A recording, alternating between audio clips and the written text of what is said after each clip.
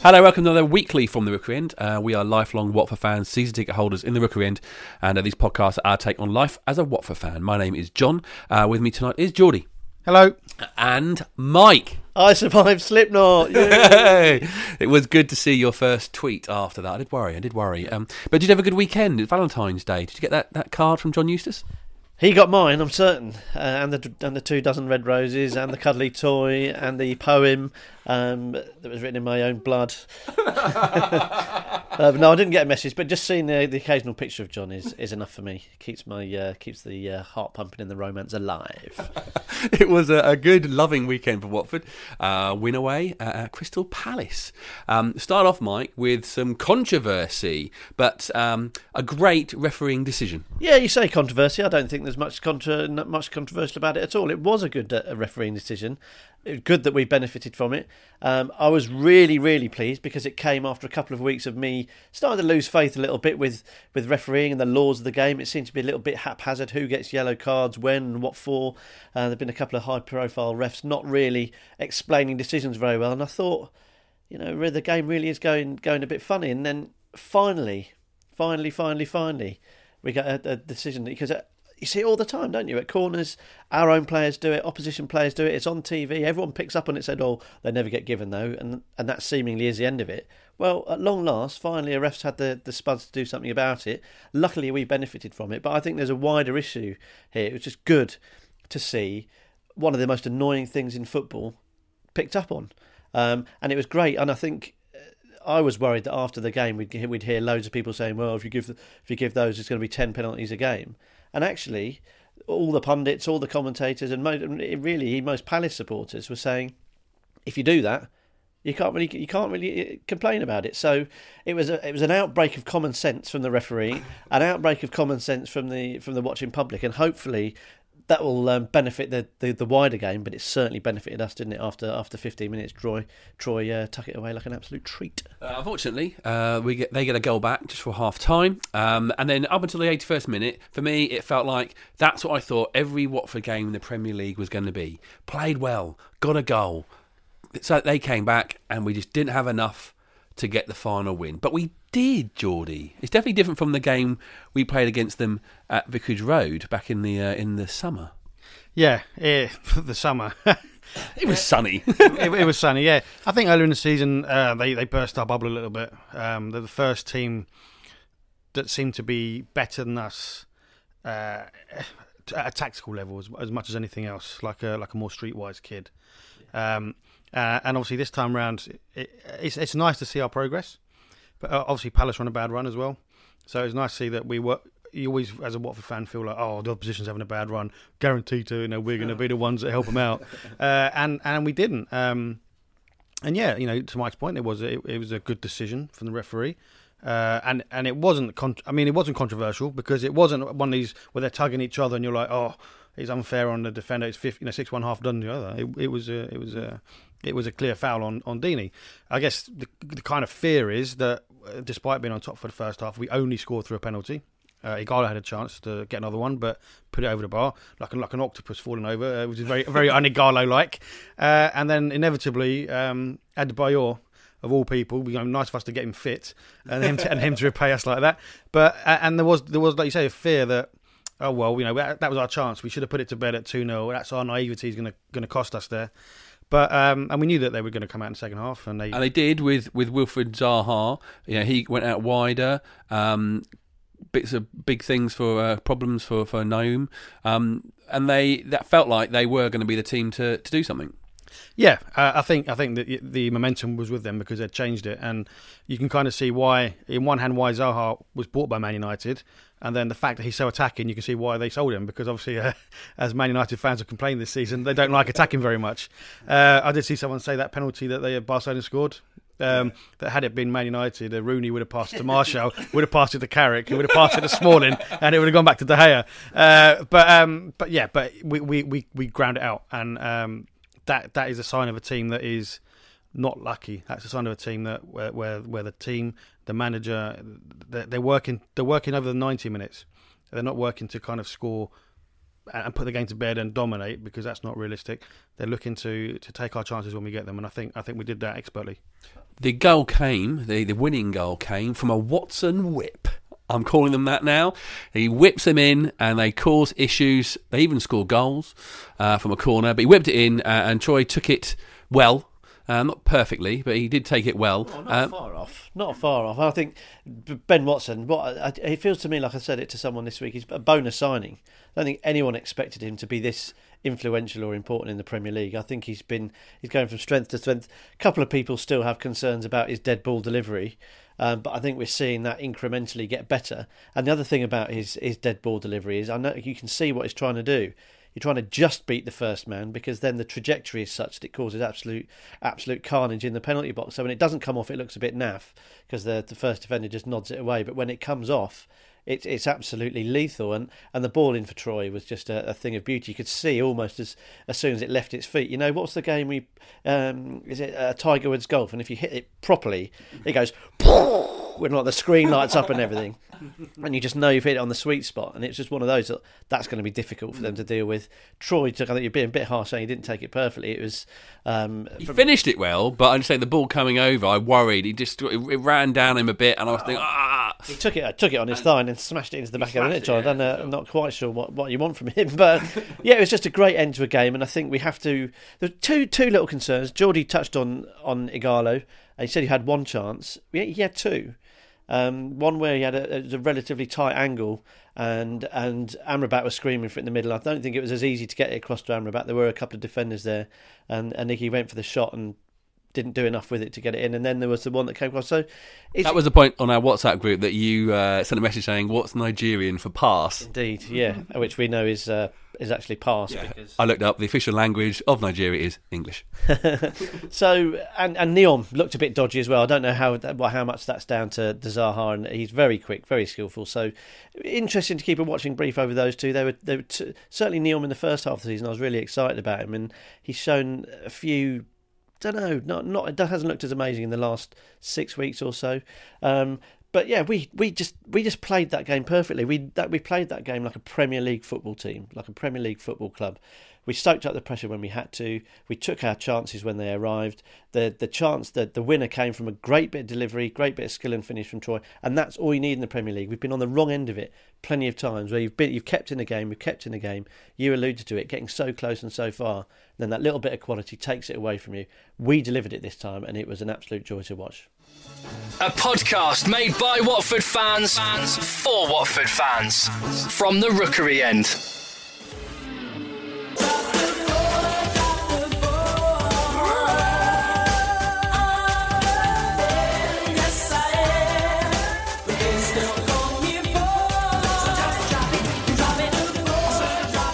There's often misheard lyrics in songs. You might think that song by Bros is Drop the Boy, but it was actually the Goss Brothers looking to the future, and that song is Drop the Troy, which unfortunately for Troy at least happened a few weeks ago. He was dropped from the starting 11 for the game away at Tottenham Hotspur, and I got me thinking about that. I thought he was dropped last year, and I couldn't remember the game, and I looked it up, and it was the Bolton game, which was this time, literally this week, a year ago.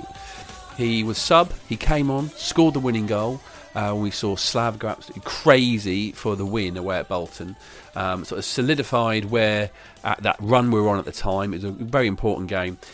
He didn't score the next game, but he went on a game run of 6-7 games where he scored goals. He turned into the Troy Deeney we knew and loved.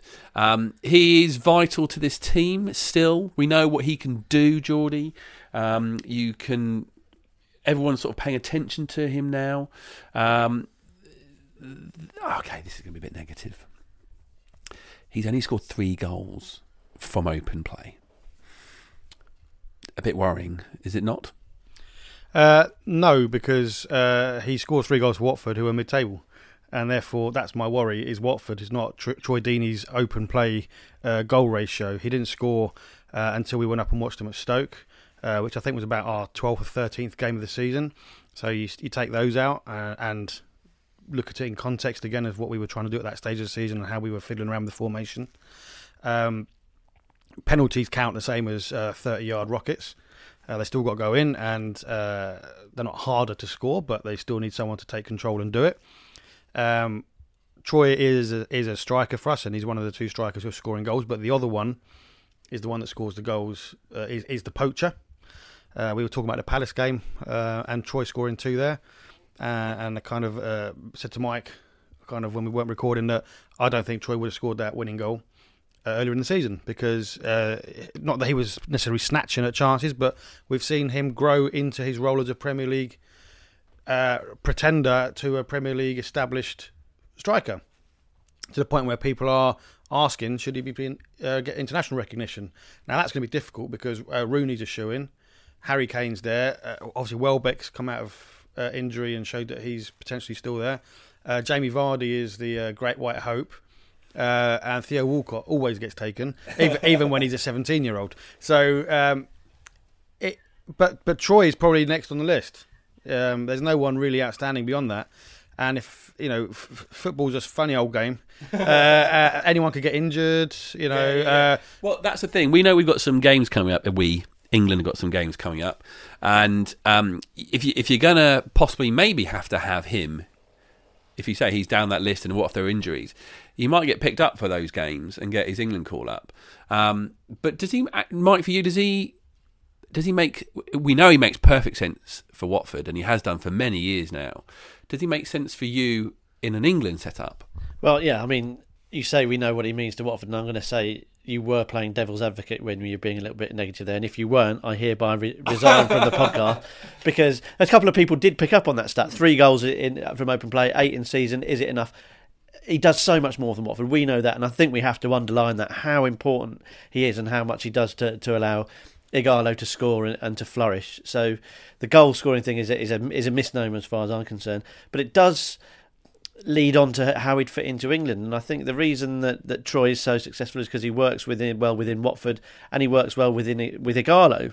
And if you could take Odion Ighalo with him to England, I think I'd have him in a heartbeat, because you can see what they do. They've bullied some of the best defences in the country and in the world. But where you say that, you seem like he's only ever really been successful with Ighalo. But we know, even the last few years at Watford, with Vidra and playing with Forestieri, he has played with many strikers and he's become a better player, and they've become better players in England because of him. But now we're measuring him against world-class defenders every week, and we're seeing what he can do because of the way he has to play.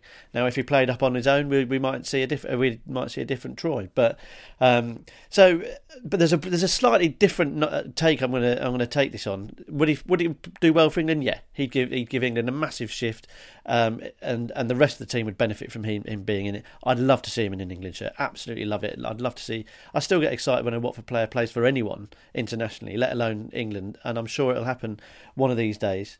But it got me thinking about, a lot of people have been talking about, will Troy get sold in the summer? Will Ighalo get sold in the summer? And I think there's a likelihood that some big offers will come in for Ighalo. But what's he going to be like without Troy? What would Troy be like with vice versa? And I think, so that's just worth sort of banking away, and it'd be interesting to see whether people understand just how integral both are to each other. And they've both got their flaws. Troy snatched at a few chances, which perhaps they're a little bit. The one at Swansea when we could have got a point. I mean, it was a very, very difficult chance. Ighalo, we mentioned about him not passing quite as often, but again, that's his selfishness that he delivers what he does. So they're so important as a pair to us. Well, I actually would like to see him in an England shirt for those games beforehand and the run-up, but I certainly don't want to see him going out to Euros. I want to have a good summer holiday, relax, and be ready for the second season of Watford in the Premier League. We can feel ourselves turning into those Man United fans who used to annoy us, saying, I don't want our players going playing international duty. I feel like that. I mean, you get protective of them, don't you? And it's funny how quickly the team's turned into a Premier League team, and how we're turning into Premier League fans. We are, that clearly it must be a motivation for Troy and his improvements. But that whole thing about him being dropped, Kike dropped him, Slav dropped him. Do you reckon that's the only way you could motivate a man like him? I think of all the people or footballers I might say could lack motivation, I think Troy would probably be at the bottom of the list. He's not a player who has come up, through the academy system, being one of these guys, been poached from the third world or somewhere, some far off country, and he's shipped his whole family across. He kind of came to the game relatively late, and has continued to progress. So I don't and being people say dropped as if it's some kind of punishment. If we get dropped at work, if our boss tells us off, it's probably because we've done something wrong. But there's only 11 players on the pitch. If Kike's saying we're going to play against Spurs, who are probably one of the form teams at the moment, I don't want to drop Ighalo because if we get half a chance, that's where my money is. But I want to put 5 across the midfield. I want to have 4 defenders. Then Troy doesn't fit in that, and it's not that. Troy has played on the wing. Dyche used to play him out on the wing when he first arrived, or Malky, whoever it was back then. But I don't think being dropped, and I don't think being dropped is a punishment. I don't think he's done anything wrong. He's a man, though. I think I know we've had one evening with him. I don't know the man that well, but his story, and he sort of seems to be motivated by proving himself. I think so, yeah. And I think there was an interview this week that he did, I think it was in WD Sport, wasn't he? He said he trained angry after the Tottenham game. I think he felt he had a point to prove. He's the club captain. He's very proud. He sees football as his job, and he wants to be out there. He's, in that respect, a kind of old-fashioned footballer. He's not one of these guys who's happy to pick up his wages, although obviously he is, because he's got a Bentley to pay off now, and all those trainers. But yeah, he wants to be playing football, and I think if I was a footballer, the day you don't want to be out there on the pitch, and it's the day you give up. And there's a scale of that. And as Geordie said, he is not one. And he's the exact opposite. He'll be angry. He'll be cross. He'll be upset that he was dropped / rested, whichever way you want to do it. And I think your original question's an interesting one, John. Did Kike do it as a motivational tactic? Or was that a byproduct of the way he wanted to play at Tottenham? And because there was a little bit of floating around before the Spurs game. Was he ill? Was there an injury? Perhaps that was just people scratching their head, putting 2 and 2 together and getting 600 because Troy is Troy and you expect him to see first on the team sheet. So it was a fascinating one and it caught everyone's imagination a little bit. But the best thing about it, as with most things, is the reaction. And everyone got the reaction they wanted. Kike got the reaction we wanted. The team got the reaction they wanted. And perhaps just as importantly, Troy gave the reaction that he would have wanted to give. So everyone's a winner. Whether it was by luck or judgment, I don't know. I don't think we have to worry about motivating Troy Deeney. He knows where he wants to be. He wants to be scoring goals in the Premier League for Watford. He's doing it. Ighalo, always believe in your soul. You got the power to know you're indestructible. Always believe in Ighalo. You're listening to From the Rookery End. Watford returning to the FA Cup on Saturday, home to dirty Leeds United. Unfortunately, I can't say the word Leeds without saying dirty before it. Oh, I just did. But before we get onto the actual game itself, interesting today that the report's coming out that the FA Premier League are discussing about the future of the FA Cup. It's clearly lost a little bit of magic, apart from the first Saturday in the third round, I think. They're going to make it midweek is one thing, and they're going to get rid of replays. I don't want to talk about the romance and how it helps all these little clubs from down below. Because we're Premier League now, Mike. We got the money. I don't care. But would you prefer that? Would that be a good thing for Watford to make those changes, the FA Cup? First of all, you've changed, man. You've changed, and I disagree that the romance has gone. And I disagree it's less important because it is still a magnificent cup. Because it's more of a slow burner now, but we're in the 5th round and there is a bit of excitement around it. So yeah, I'm going to take you to task there, I'm afraid, Mr. Mooney. But these changes, interesting. I think they're coming from a good place. They're positive, and I think they're being done for the right reason. I like one. I don't like the other. Which one do you like? Which one don't you like? I don't like. Let's get the negative one out of the way first. I don't like the midweek only. I think that's marginalising it. One of the best things about the FA Cup, you always get big away followings. We went to Nottingham Forest a couple of weeks ago. We'll see a big following from Leeds on Saturday. It's a day out. You can go without worrying about the league. If you're down the bottom, you can forget about relegation. If you're at the top, you can forget about challenging for the title. It's a special day out, FA Cup day. So if it's midweek only, and Watford are away at Leeds, for example, he's going to halve at least the amount of people who are able to go. You still want to go, but we're sitting here, we work, a lot of people listening at work or students, so on and so on.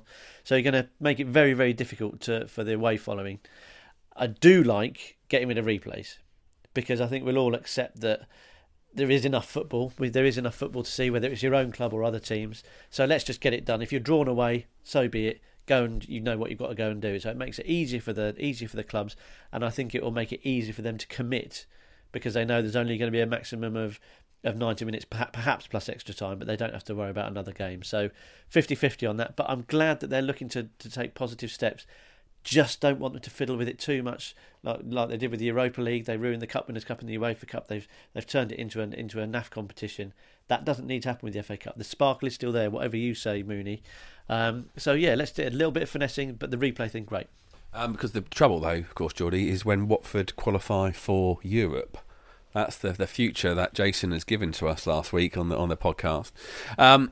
Do you? I don't know. I mean, I'm not saying you know this either. Are we the only country that's got 2 domestic cups? They have one in Spain, don't they? And one in Italy. Yeah, I think they do. I think we only had one for a long time until I think Alan Hardacre brought in the League Cup or the Milk Cup, as it is depending on when you grew up, with the Rumbelows Cup. Yeah, I mean, there's probably good reasons for it, and for the size of country we have got a lot of clubs. You know, there's a lot of towns that have two at least. Whereas in other countries, you know, I think the way the football evolved a little bit later, and was perhaps more thought about the way it evolved. So maybe they just needed to bring an extra cup in the 60s to kind of give it a bit more excitement. Well, I wonder if it came in because of the League Cup came in because of football or England football being banned from Europe. I can't think the timeline of it. I just can't think why. It started in the 60s, did it? In the 60s. Yeah, the League Cup. I think the League Cup started in the 60s, and teams like Swindon won it in. And I think it might have been because if you look back to Real Madrid winning all the European Cups in the 50s, the English teams weren't in it. We didn't go to the first few World Cups. International football wasn't what it is now with the ease of travel and the ease of broadcast and the commercialisation of it. It still had maximum wages for players and whatnot. So I think the League Cup probably had a role at the time. Now it clutters up the fixture list to an extent, but you can't get rid of it because it's there. And the FA Cup is now having to kind of jostle for its position. And you know, to Mike's point, I agree. Getting rid of the replays would be great because it probably means teams go for it more. And even if teams don't go for it and defend because they're looking to be a giant killer, they know it's going to be decided on the day. The midweek one, I kind of agree at first with what Mike says, and I think if you could mix it up, like the third round, you'd want it on a Saturday because that's the chance for the teams to get around and the magic of the cup and the beauty of all that. But sometimes the midweek games are the most exciting games under the lights. You could almost make it something a bit special in that sense. Now, if you're a championship club, you've got midweek games constantly. So, or if you're a league club, for the Premier League, we don't get many midweek games. So I wonder how that would change and how Premier League fans would approach it. So I think putting in midweek, you're either going to get amazing games or you're going to get no away fans. No one wanted to pay for a Premier League ticket that isn't included on their season ticket, and really awful games. It's almost, I think the midweek thing could polarise it massively. But I think, like Mike, that one I'm on the fence about. But getting rid of replays seems to make sense. What it could do is, because American football have got Monday night football, and it's like an institution, couldn't it? If it could be sort of, you know, it's Wednesday night cup night, and but it could go two ways. And I just worry. But what I would say about that, you talk about the magic of the cup. This weekend, Shrewsbury are playing Manchester United. I mean, we're spoilt. We have to remember that we've had so many good memories in our 30 years really between us. We've been watching the club and we've seen so much stuff. Shrewsbury, Colchester, all these other clubs of a similar size. They've got nothing like the excitement we've had. So a game against Manchester United will be amazing for them. And I don't mean that in a patronising way. I live in Cheshire. Cheshire United had Bristol Rovers and Bradford. This tournament throws up genuinely, and it does get overused, but genuinely magical moments. And we must, as football supporters, recognise that and protect it.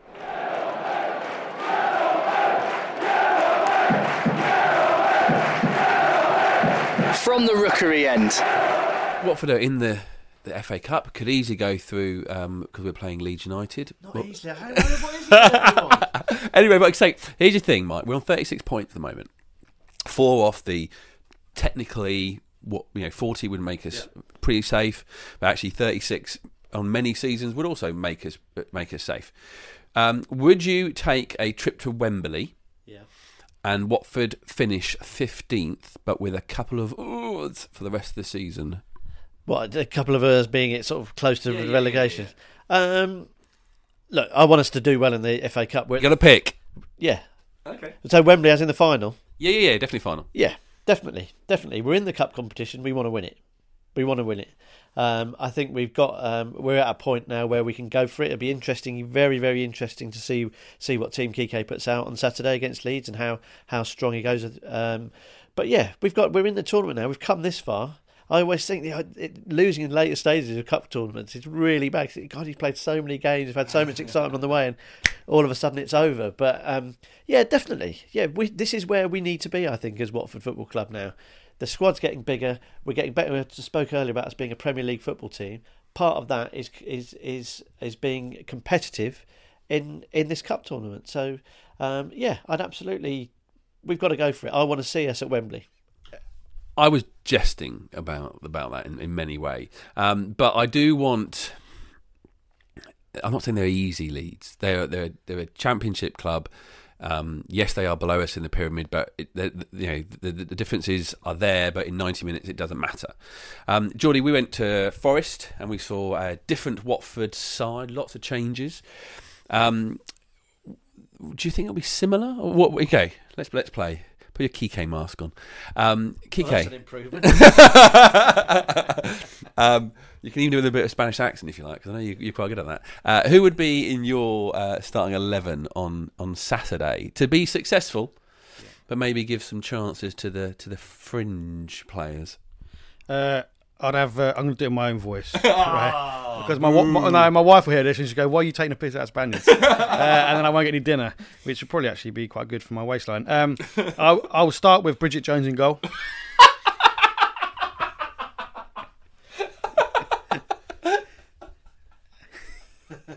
AKA Big Pants. The Cupmeister, Costel. There was a guy who was particularly religious and refused to play on the Sabbath, and I wonder if Pantelemon's got the same kind of thing with the league, because he's the cup keeper, isn't he? He's not like one of these like Richard Wright goalies who disappear and is he still playing? And he's just been on the bench for like 7 years getting splinters. He actually plays, but he plays in the cups. So he's a cup specialist, and so him, right back Paredes. Mm-hmm.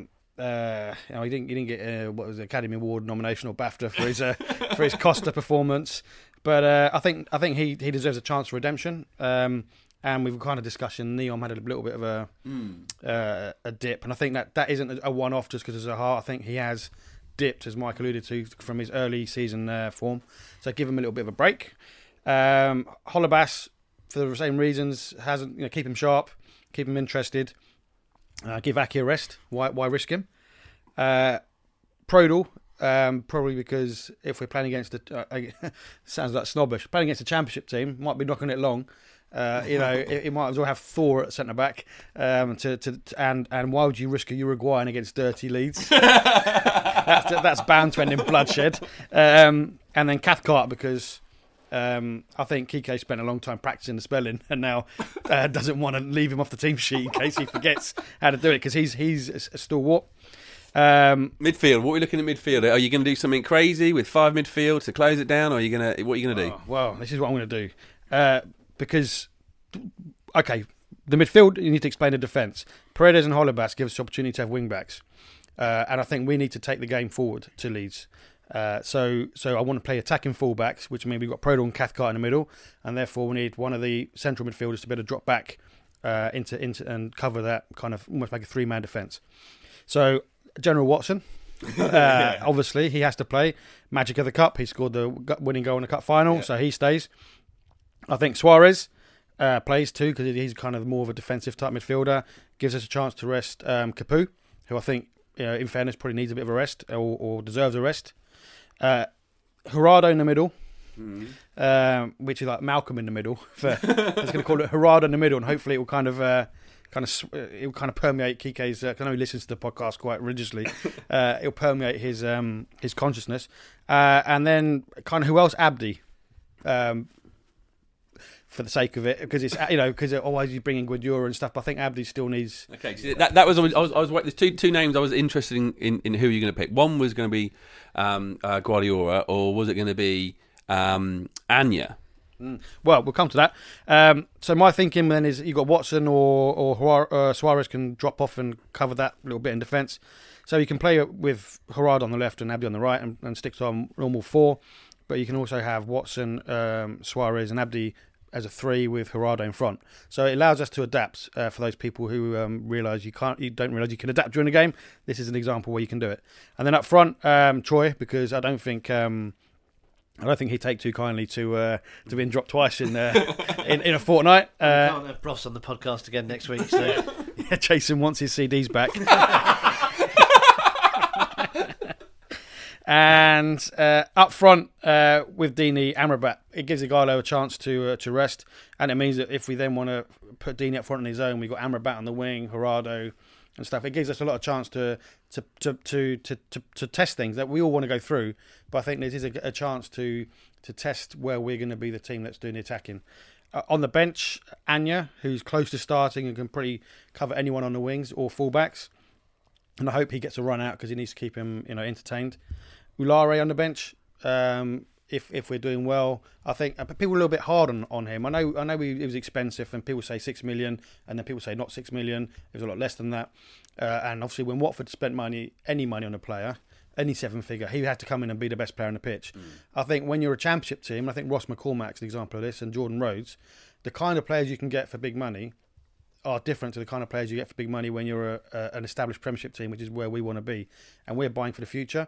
So I don't think we need to write Ulari off just yet. And I like the fact you put him on the bench. He can come on rather than what was the third round game against Newcastle, where he started and almost felt like that could have been damaging, maybe.